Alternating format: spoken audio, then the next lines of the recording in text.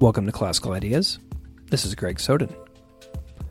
In 1998, St. John's Abbey and University hired calligrapher Donald Jackson to create a handwritten and illuminated Bible. This Bible, which is the first Benedictine commissioned illuminated Bible since the invention of the printing press, is a magnificent work of art. Illuminated Bibles have a long and storied history dating back centuries. This new illuminated Bible considers modernity by addressing challenges facing civilization in the 21st century. It alludes to environmentalism, multiculturalism, non-Western cultures, racial equality, and gender equality throughout the art. The St. John's Bible is my topic of conversation today, and my guest is Jonathan Homrichhausen. Jonathan Homrichhausen is an Episcopal writer and scholar on scripture, art, and interreligious dialogue. He is currently pursuing a PhD in Hebrew Bible and Old Testament at Duke University after earning his MA in Biblical Studies at the Graduate Theological Union in Berkeley, California.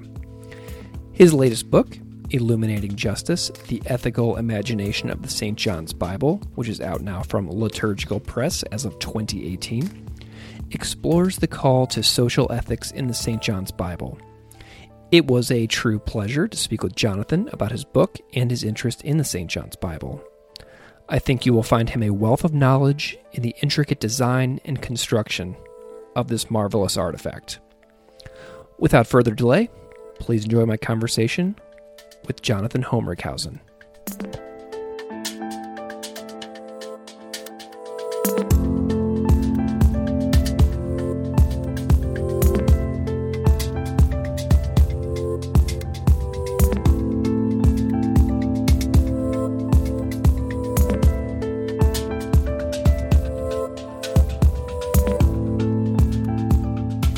Jonathan, thank you so much for coming on the show. Thank you for having me. Can you just spend a moment introducing yourself to the audience, telling us what you do and what you work in? So I am a writer. I've got 2 books out. The one that I'm going to talk about today is Illuminating Justice, The Ethical Imagination of the St. John's Bible. And also right now I'm working on my PhD in Hebrew Bible / Old Testament at Duke University. Excellent. Okay, so just a quick little backstory. You and I got in touch when I found you on Twitter because I was talking to Linda K. Wertheimer on Twitter, who is the author of the book Faith Ed. In Faith Ed, she profiles the teaching in the class of a woman named Sherry McIntyre in Modesto, California. And you mentioned that you took this class, which is the only mandatory religious studies education class for high school students in all of the United States. So can you tell me a little bit about your experience in that course back in high school? Tell me some memories of it and what, if any, role it may have played in your long-term career path and scholarship. So I took the class in 2004 when I was a freshman at Johansen High School in Modesto. And part of the reason I wrote an article for Religion Dispatches about it a few years ago. I love telling this story because people wouldn't think of Modesto as the cosmopolitan part of California. It's out in the Central Valley. It's a more agricultural region. It's not San Francisco or LA, and yet for many years they've had this class going. So when I took it, it was for freshmen, and it wasn't a full year like your class. It was, I think it was about half a semester, and it was from what I remember, it was a lot of just information, pretty basic facts. You know, what is Ramadan? What are the books in the Bible? What are some of the holy days in Hinduism and Buddhism? And yet things that I think Americans don't necessarily know. So if you looked at, say, the 2010 Pew Forum survey of religious literacy in America, 47% of Americans know that the Dalai Lama is Buddhist. 45% could name Matthew, Mark, Luke, and John as the 4 Gospels. So I think it's even at the basic level of facts, we have a lot of work to do. And I'm really happy that there are people like Sherry McIntyre doing that work, because the more we learn about each other, the more we are aware of just basic facts about the worlds in which other people live. I think the better off we'll all be. So after that freshman year course and experience with Sherry McIntyre, tell me about the academic path you took that led you through to what you're doing now, pursuing a PhD at Duke. It's hard to trace the lines directly from one to the next. I did not grow up in a very religious home. I feel I was mostly secular, maybe nominally Christian, until I was about 16 when I discovered the Episcopal Church. And so that's what I am now. I'm Episcopalian. But for a long time, I was curious about religion and had all these big questions and didn't necessarily know that there were other people who were asking these kinds of questions, like, well, how do people come to believe what they believe? Why does somebody convert to another religion? Why is it that some people have this strong search for faith and connection with God, and for other people, it just doesn't seem to make any sense at all? I was as interested in what to believe as I was interested in why people believe what they believe. So I'm not quite sure, what happened from 14 to 17, but I remember at 17, I somehow got a copy of William James, The Varieties of Religious Experience. And this was a quite dated work of scholarship, you might say, written in 1902. But William James not only was an amazing writer, but he was one of the founders of experimental psychology in America, and very interested in religious experience as well. So this was based on the Gifford lectures he gave.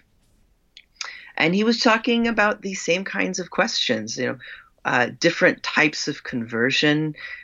He had this idea of the twice-born soul, that is somebody who, in his parlance, maybe has been to hell and back, and how that shapes them, and how their faith and their optimism is different from somebody who's maybe not experienced a depth of suffering. So that was the book that really hit it off for me. And when I was in college, I took a lot of philosophy classes, several religion classes, and I'm not sure exactly how that led me to Bible, but I really do love studying history. I love studying literature. And when I was finishing my undergrad and I had already done Greek and Hebrew, I thought, well, the Old Testament's really interesting. So that's how I ended up in my master's program and where I am today. And you've got 2 books out, and you're not done with your PhD. When did your first book come out? Well, the first one, it's partially mine. I was hired as a research assistant for my undergraduate Hebrew Bible professor, David Plines. It's a book of biblical Hebrew vocabulary, mostly nouns, arranged by conceptual categories. It's, I don't know if I'd call it riveting, but it's a very good reference work. Excellent. So the book that's really mine was the second one. I wrote that in 2017, and it came out last year. Wonderful. Well, let's talk about that book. Yes, I'm happy to. So today we're going to talk about the St. John's Bible and your latest book in some detail. But first, I'm just curious how you discovered St. John's University and their School of Theology and Seminary, and how you initially got into what would become your book, Illuminating Justice. Like, where did you hear about these folks? So when I started my master's degree, I also started working at the Archives and Special Collections Department of the library at Santa Clara University, which was where I had done my undergrad and where tangentially I was doing my master's. It's a long story. And when I started, my boss said, well, we have this Bible, the St. John's Bible. We had one of the large facsimiles. can you learn a little bit about it so you can give a spiel if somebody comes in? And I went a little overboard. Yeah, I can't imagine that they would expect you to write a full-length book on it. I really fell in love with the project. Yeah. So I didn't know about St. John's University, but I knew about kind of Catholic understanding of the Bible. Santa Clara is itself a Catholic university, not Benedictine, but Jesuit. So I just fell in love with the beauty of the project, the way that it illuminated, pardon the pun, just illuminated me. It invited me, and the way that it would light up other people when they came to see it. So as I was working with this project, the book just emerged. I wasn't setting out to write a book at all. Yeah. You know, looking at it the last several days, I've just been studying it now for a week or two, and I can completely see why it would be so captivating to you. For those who may be new to learning about this particular project, myself included, what is the actual St. John's Bible and what makes it special?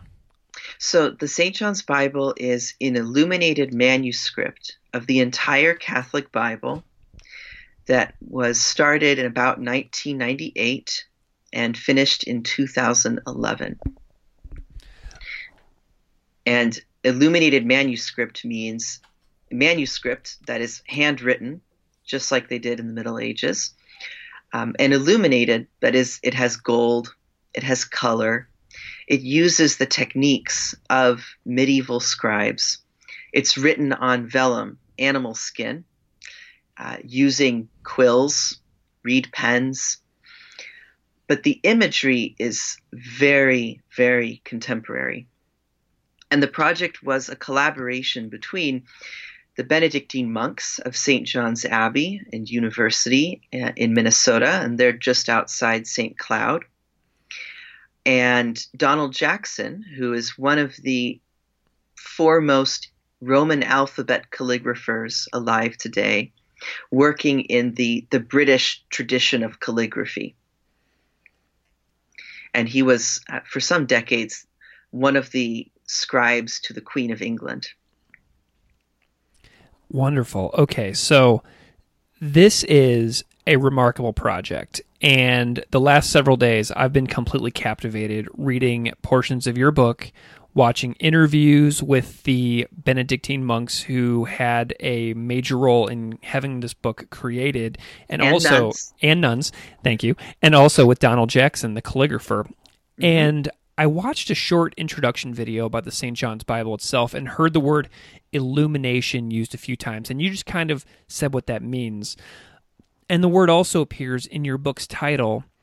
And can you tell me a little bit about the importance of the word illuminate in regards to the St. John's Bible and the history of Bibles in general, going back hundreds and hundreds of years? Mm-hmm. So even at the very beginning of the tradition of giant, colorful, deluxe, expensive Bibles within the Christian tradition, gold was being used. So illuminated, of course, illuminate is the idea of light, and that's what gold does. It captures light, it reflects light. It's alive, and then as now we think of gold as luxury and beauty. So they're drawing on this heritage. But also, I think more broadly, we often in St. John's Bible world, illuminating is a good pun that we like to use all the time, because it's not only illuminating in the sense that this Bible is lit up by all of the gold. And Donald Jackson himself is a master at the craft and the technique of gilding.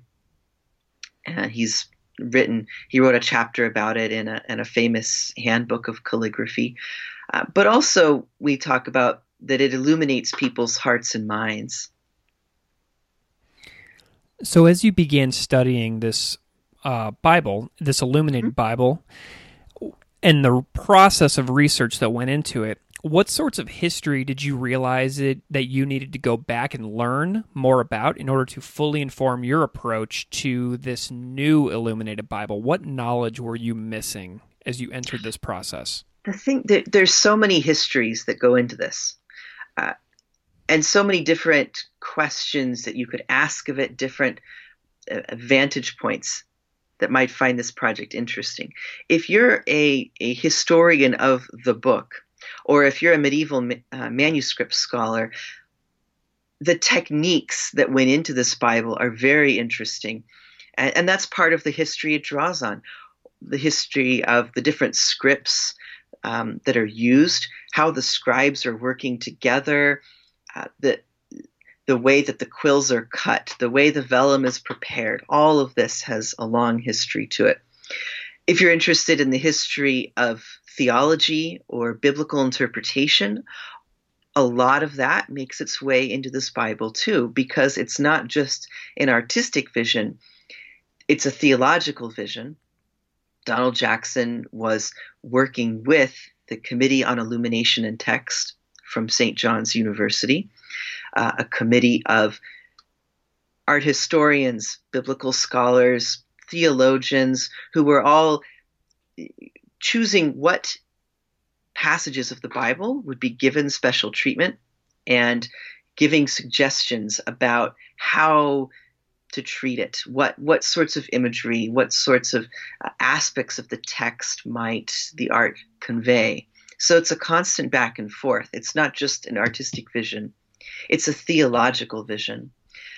If you're interested in the history of Christian art, Donald Jackson himself is very attuned to symbolism and the long heritage of Christian symbols. I talk in my book about like the fish, for example, and the fish can mean many different things in Christian art, and it's used all over this Bible in several different illuminations. Donald Jackson himself is somewhat of you might say, a prodigy. He started art school at 13, and by the time he was in his early 20s, was already working as one of the scribes to the Queen of England. When he got out of art school, when he finished at about 19 or 20, his senior project was an illuminated manuscript on Christian symbology. So he had been thinking about this for many decades before. 4 decades later, really, he would get the commission from St. John's. Wonderful. And so I was watching several of the video sources that you sent to me a few days ago, and I was totally taken aback by the visuals that I was seeing. Every letter is like a complete work of art. And I was also looking at the materials that he was using, such as some egg yolks and powders and the calligraphy pen that he made out of a feather and cut the end in a certain way.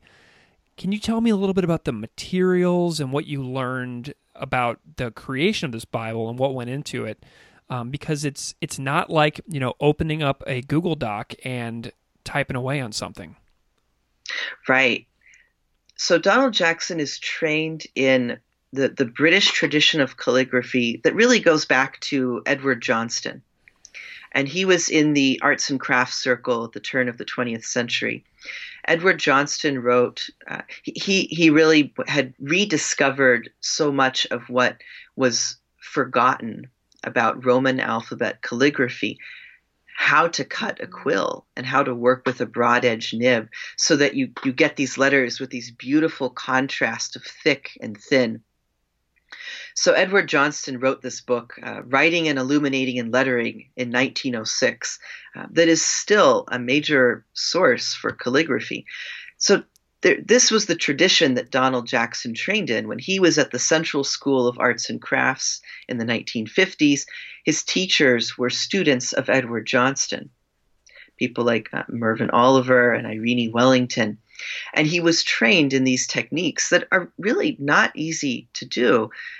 Learning how to cut a quill, how to tell, even before you've cut it, what part of the bird and what kind of bird will yield a good quill to write with, And different kinds of birds will give you quills with different personalities, so to speak.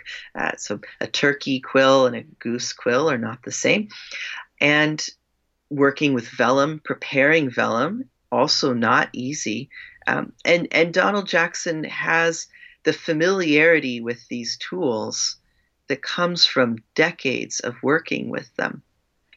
So in addition to vellum, quills, all of the gold leaf and the binding agents, the gesso that puts that gold leaf on that page. Also all of the colors, the watercolor, the gouache, and also he's working with the bulk of the Bible was written in this black ink. It's Chinese stick ink, and it's soot. Soot. I think it's soot, honey, and egg whites. I'm not positive on that. And all of these sticks came from the 19th century. He had gathered them from all over the world because he felt they were better than what was available at the time. Can you tell me a little bit about vellum for anybody who may not know what that is? Yes. So vellum is animal skin. Okay. And is that what it's all written on? Yes. So it's expensive, and this is not a vegan Bible. Right. No.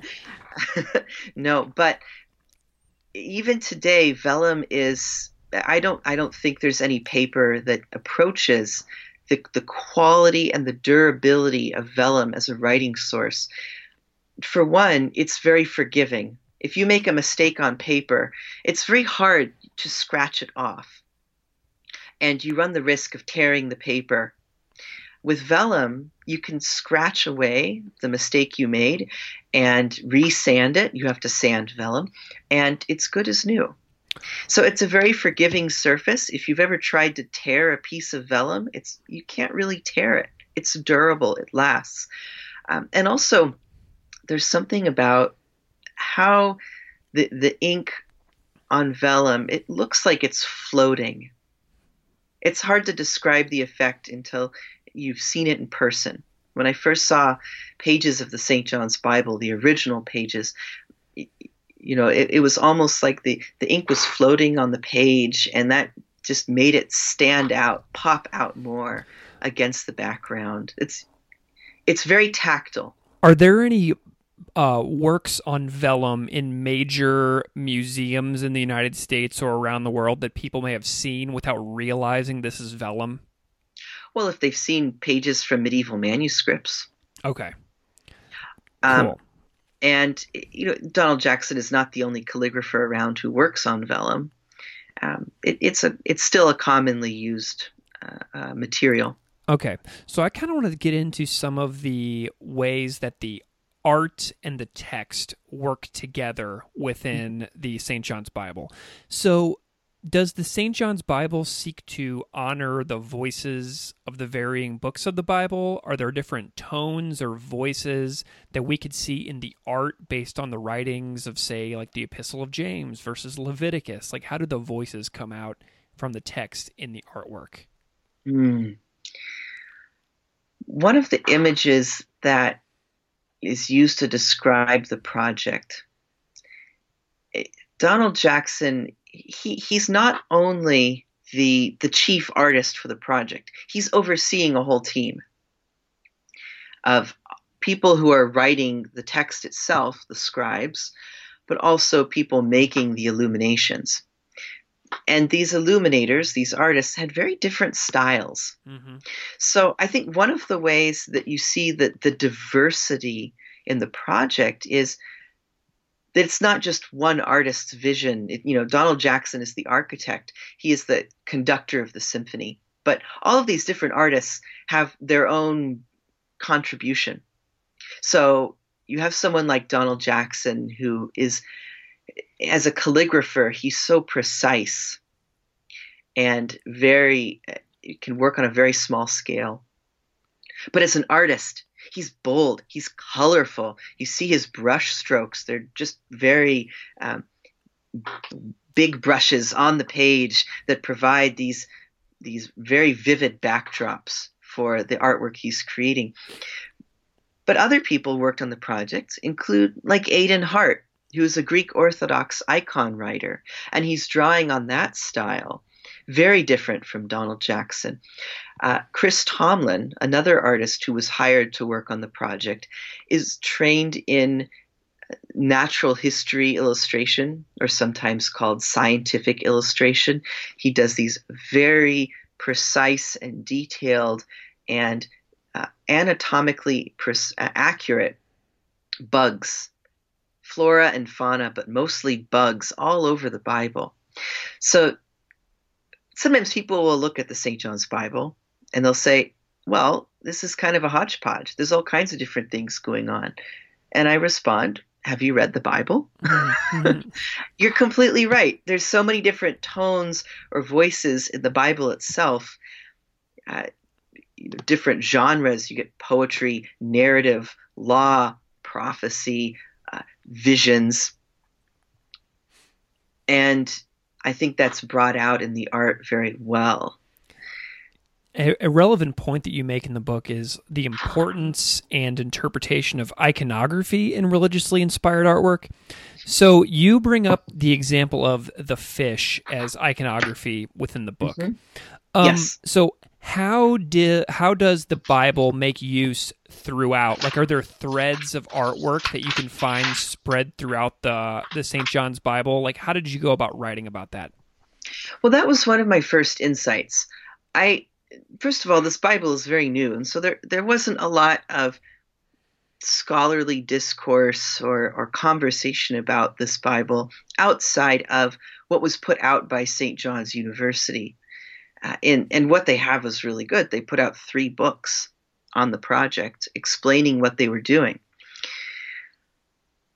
So one of my insights was just seeing that you really can't fully grasp any one of the illuminations in this Bible until you understand the whole, because of the way that symbols are being reused and conversations between different illuminations are being created and opened up for the viewer to follow. So I realize I think I've been speaking a lot in very general terms. I will give an example. Sure. So you talked about the fish. In Christian art, of course, we think immediately the fish, in Greek ichthus, the acronym for Jesus Christ, God, Son, Savior. But elsewhere in the Bible, we have the fish swallowing Jonah, and Jonah is seen as a type or a kind of a figure of Jesus, that Jonah went into the whale and then came back out, resurrected almost, in the same way that Jesus went into the tomb and came out. Also, fish live in water, and as Christians, water is baptism. So we could think of fish need water to survive in the same way that we need the waters of baptism to live, to become Christian and enter that new life. And of course, we have stories about fishermen in the Gospels. So Simon, Peter. So there's fish have many different associations and allusions, and this gets brought out in Christian art. So in the St. John's Bible, for example, in the very first illumination, there's a fish. It's the frontispiece, the full page illumination beginning the book of Genesis, and it's these 7 days of creation, and each day is a column. And in the day where the creatures of the fish, the creatures of the sky and the sea are created, there are these fish at the bottom, 2 different ones. One, a fossil image of a fish, which is interesting because you have all these science and religion debates. And Genesis 1 and 2 are at the very center of those quite often. How old is the earth?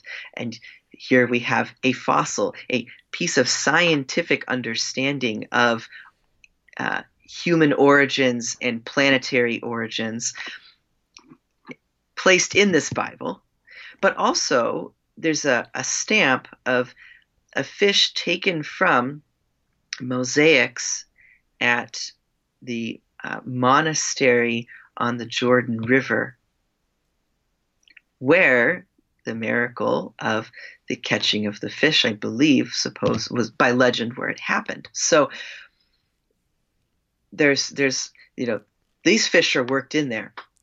And then you go to the loaves and fishes illumination in the Gospel of Mark. And that same fish from the mosaic at Tabgha, at the Jordan River, is also there. And so then you have loaves and fishes, creation. Then there's, in the book of Revelation, the fish appears again. And it invites us. It's not that Donald Jackson thinks, okay, I'm going to put this symbol here and here and here, and this is exactly what it means. He's putting them in different places, and he's not the kind of artist who's going to legislate, this is what it means, you must take it only one way. He wants the viewer to let their own imagination run wild, to make their own meaning out of it. And the symbolism is so rich that you can relate it to so many different things. I hope that was clear. Yeah, one of the things I'm really amazed by is the precision of each page. Mm-hmm. And I want to know about layout and how the seminary decided and planned the layout, because it's so thorough that it must have taken a long time to plan which books of the Bible were going to be on which pages, how many words they were going to put on each page, where there was going to be artwork versus no artwork, and how the art would mingle with the voices of the human authors and the texts and the stories of the Bible. Can you tell us a little bit about how this was planned in advance, and maybe also how much was spontaneous in the moment and how often they changed their minds about how they were going to put this thing together? Interesting. So the very beginning of the project, the two biblical scholars who were on the Committee on Illumination and Text that was working with Donald Jackson, the two biblical scholars really just sat down and wrote a list. This is what we want illuminated. These are the passages that we feel are the most powerful and meaningful and capture what we want to capture. So this was David Cotter, who was an Old Testament scholar, and Michael Patella, the New Testament scholar, who wrote the foreword to my book. Mm-hmm. And they also decided what passages would get a full page illumination, which passages would get a quarter page or a half page or a third of page. And it's not uniform. So certain books of the Bible get a lot more treatment than others. The Song of Songs and the book of Revelation have the most, which is sensible. These are both very visual books. Sure. The epistles of the New Testament don't have quite as much. And neither does the Pentateuch, by and large. Once you get past the first few chapters of Genesis, there isn't a whole lot of visualization. So once they figured out what was going to be on the page, where the illuminations were going to go, layout in medieval manuscripts was always quite a challenge, because you wouldn't generally just sit down and write the book from beginning to end.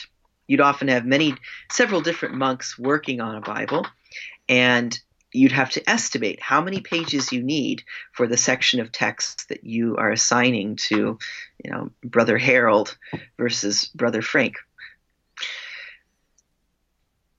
In this case, none of the scribes were Benedictine brothers. Mm-hmm. So what Donald Jackson had, the benefit of the 21st century, is a computer. Yeah. So they actually did the layout for the whole Bible on computer. They created a font that was the same size as the script that Donald Jackson created for the Bible. And that allowed them to estimate every single line of the Bible, how much text there would be. So everything was laid out beforehand, and that means that it flows much better. There aren't any kind of big awkward gaps or places where the scribe is writing smaller and smaller and smaller, so they can finish the text before they get to the end of the page. And you see that in medieval manuscripts sometimes, or they're writing squiggles to fill the space because they overestimated how much space they need, which when you're working with very expensive vellum, is not a good mistake to make. Well, that's another question I have is how much screw-ups was there? Did they make a lot of mistakes that they had to sand off and redo? Did they have any pieces of vellum that were completely wrecked? Like, what was that like? I don't know if they tossed out any vellum, and I don't know how much they scratched out and resanded. I do know that there are several places in the Bible where they made mistakes and left them there. Mm. So let's say you have a column of text, and maybe 5 lines into the column you forget to put a line in, and then you get to the bottom of the page and you realize, oh, this column feels a little short. I forgot a line. What they did several times in this Bible was write the line that they forgot at the bottom of the page and then somehow insert it above where it's supposed to be.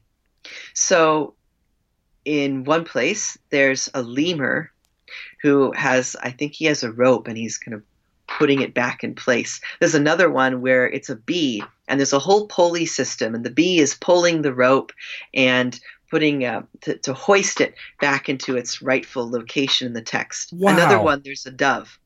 And so when I was docenting the project, people would come in and they would say, I want to see the mistakes. It's also maybe a helpful reminder that this is a human project. Yeah. And that it doesn't have the cold perfection of a printed Bible. It has all of the quirks of something written by hand. And as Donald Jackson would say, maybe the spirit and the heart and the personality of the scribe in the letters. And a reminder that God can be merciful with our mistakes. In chapter 1, you described the art as stunningly contemporary. And this book takes into consideration modern issues that are facing humanity in 2019. So can you tell me how this Bible stands apart as a truly modern document with modern allusions and accounting for environmentalism, multiculturalism, non-Western cultures, racial equality, gender equality, whatever springs to mind? Yes. So one illumination comes to mind immediately. In the book of Revelation, the 4 horsemen of the apocalypse are translated into our own 21st century apocalypses, our own fears about what might completely destroy us. So in this illumination, and it's very powerful and colorful, we have oil derricks and nuclear symbols, those little what, I don't know what they're called, the little yellow triangles. Yeah. Yeah. All the things that we're afraid might destroy humanity. And when Donald Jackson was working on that illumination in 2011, the earthquake happened in Japan. Yeah, Fukushima. I was just thinking about that. Right. And there was all of the fear about the nuclear waste that might contaminate the water and poison people. And so he put that in too. So, the things that it's a reminder that the things that the people are talking about in the Bible, the fears that people have, the real human stories behind so much of this really echo in our own time. Maybe the things that we're afraid will destroy us are different, but the fear is still there.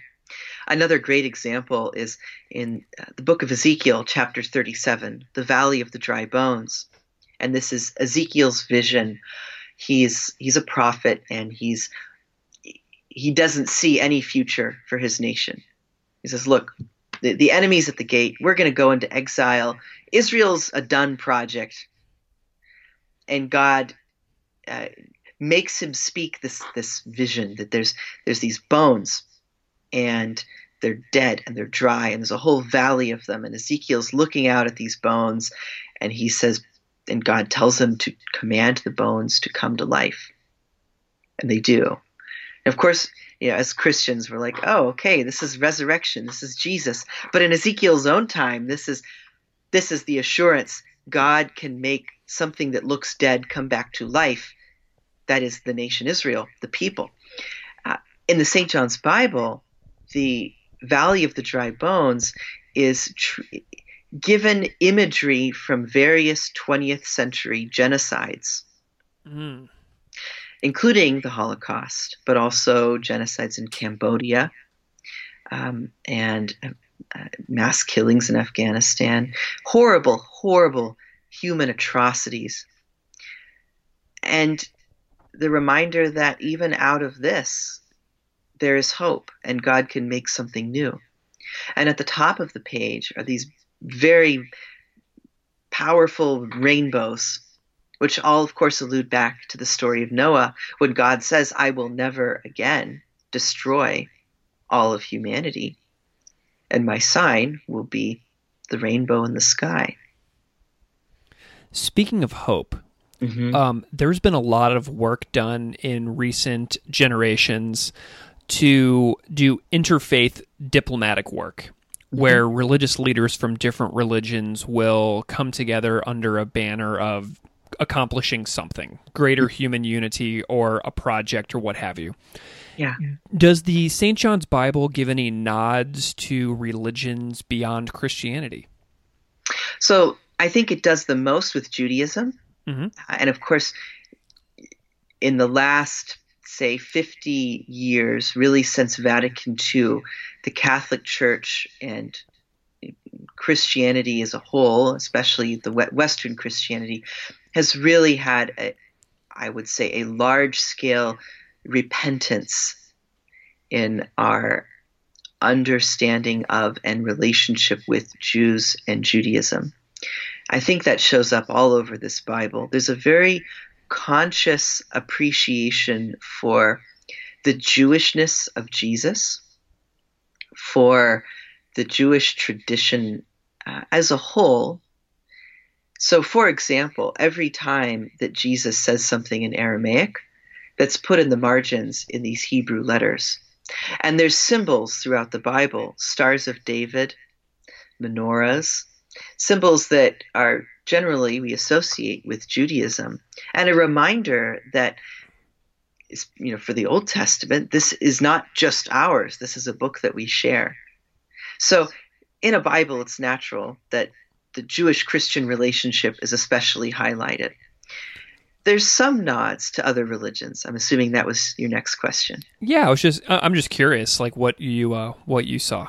So I'll give a perfect example. The very first illumination of the whole project was the genealogy in Matthew. So there are 7 volumes in the St. John's Bible, the bound version, and the first one they did was not the Pentateuch, but Gospels and Acts. In part, they knew that this was the one they wanted the most, and because they're fundraising for the project as they're doing it, this would generate the most excitement among Christian groups.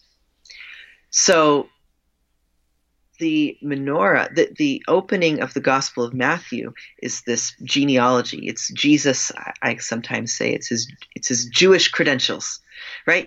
He goes back to David, and he is in this lineage of this people, and the family tree is presented in the shape of a menorah.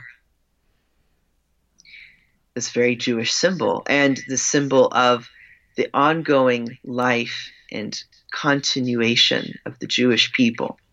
Even today, we think of the menorah most associated with the Hanukkah, that is the celebration of Hanukkah, which is a remembrance of a time when the Jewish people were being persecuted and when God delivered them.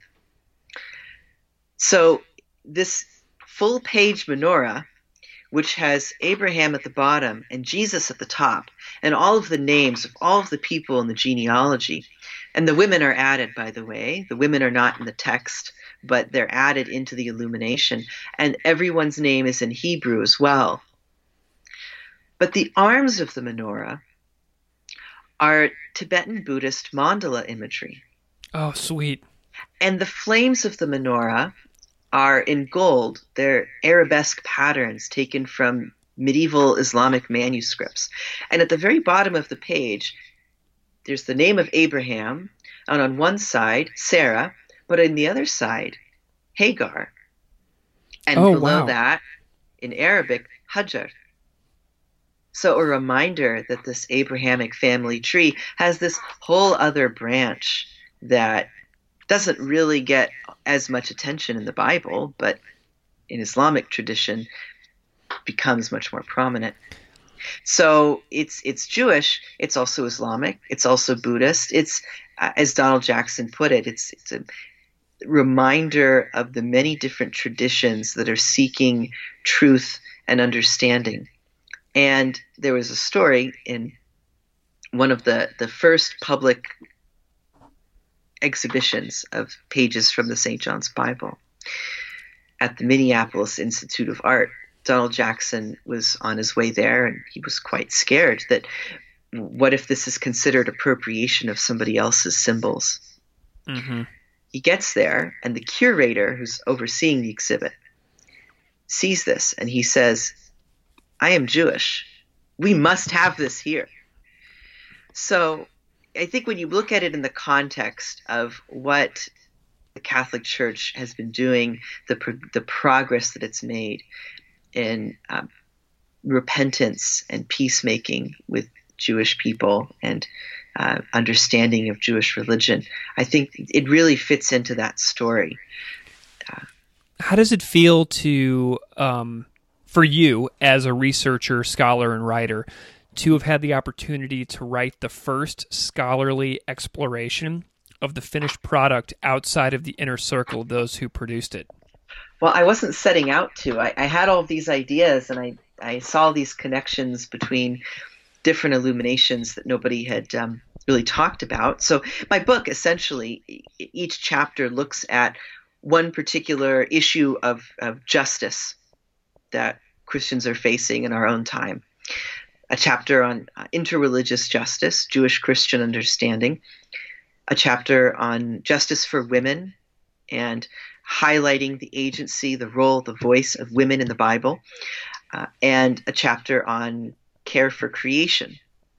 And I situate the illuminations of the St. John's Bible within recent Catholic teaching, recent biblical scholarship and theology, and really show how these symbols are working across the Bible as a whole and weaving their way through different illuminations. Nobody that I had seen had really done that thematic approach to the St. John's Bible. I will say, though, I was only the first by a matter of months. Yeah. Because there's another one out now from Whitfinstock. It's the St. John's Bible and its Tradition, and it's an edited volume of essays by scholars involved with the, what are they called? The Conference on Christianity and Literature. So it's edited by Jack Baker, Jeff Bilbrough, and Dan Train, and they're good essays too. So I think it's starting to take off, and I'm hoping to see more work on the St. John's Bible coming out soon, my own and others. Yeah. And I know that you teach a class about it as well. You teach a summer school class in the St. John's Bible. I taught one class. Yes. How was that? How was it? Oh, it was a wonderful experience. I was invited by the dean of the American Baptist Seminary of the West in Berkeley to do a 2-week summer intensive on introducing ministry students to this conversation around the Bible, the arts, the use of creativity and imagination. For me, that's really where it gets exciting, because we often think of the Bible as something that you dissect or you accept or you believe. But what about something that spurs your own imagination? What about using the Bible as a catalyst for your own creativity, just as the artists of the St. John's Bible did? I love it. So this was a wonderful class, but it was much more than just the St. John's Bible. I brought in all kinds of different things, and I hope they got something out of it. So the creation of the Bible lasted for about 15 years, 96 to 2011, and I've heard the book described as the same gospel, but it's the gospel for the 21st century.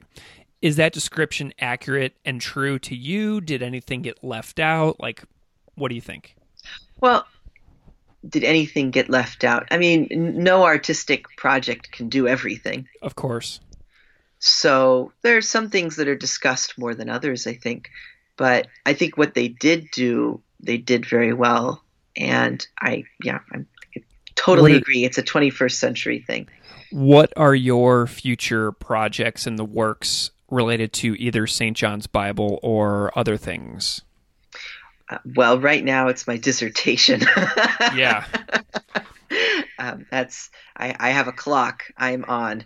So I do have another book in mind about the St. John's Bible, but I don't think this is the time to get to it. I think that there's a lot of richness in the Song of Songs illuminations. And the Song of Songs is one of those books that we don't pay a lot of attention to now in churches. It isn't really big in the lectionary, but in the medieval tradition, and especially in the medieval monastic tradition that the Benedictine monks of St. John's Abbey come out of, the Song of Songs was a hugely influential book in its deep intimacy and how it speaks about, in monastic interpretation, the relationship between humanity and God. So I'm hoping to do a book on that, and I'm also working with Donald Jackson on some of his early work. So I'm hoping, I've been working on looking at his biblical work before the St. John's Bible and showing how that is also part of the story. So I've actually been in contact with him, and I don't know where that'll go, but it's been very life-giving. And he is a very kind, down-to-earth, friendly, and incredibly interesting and articulate character. And such a talent, just such an unbelievable talent. Well, Jonathan Homrichhausen, this has been delightful. I love the book, and I love that your work has been able to teach me about something brand new, the St. John's Bible. So this is all brand new to me as of only a few weeks ago. So I'm super appreciative of you and your scholarship. So if people want to find out more, where can they find you if they want to follow your work? So I have a website, jdhomie.com, jdhomie, because I don't want to ask everyone to spell Homrichhausen. I also have a Twitter. I'm not on there quite as much, but go to my website and I have information there. Wonderful. Thank you so much, sir. This has been a real blast. All right. Thank you.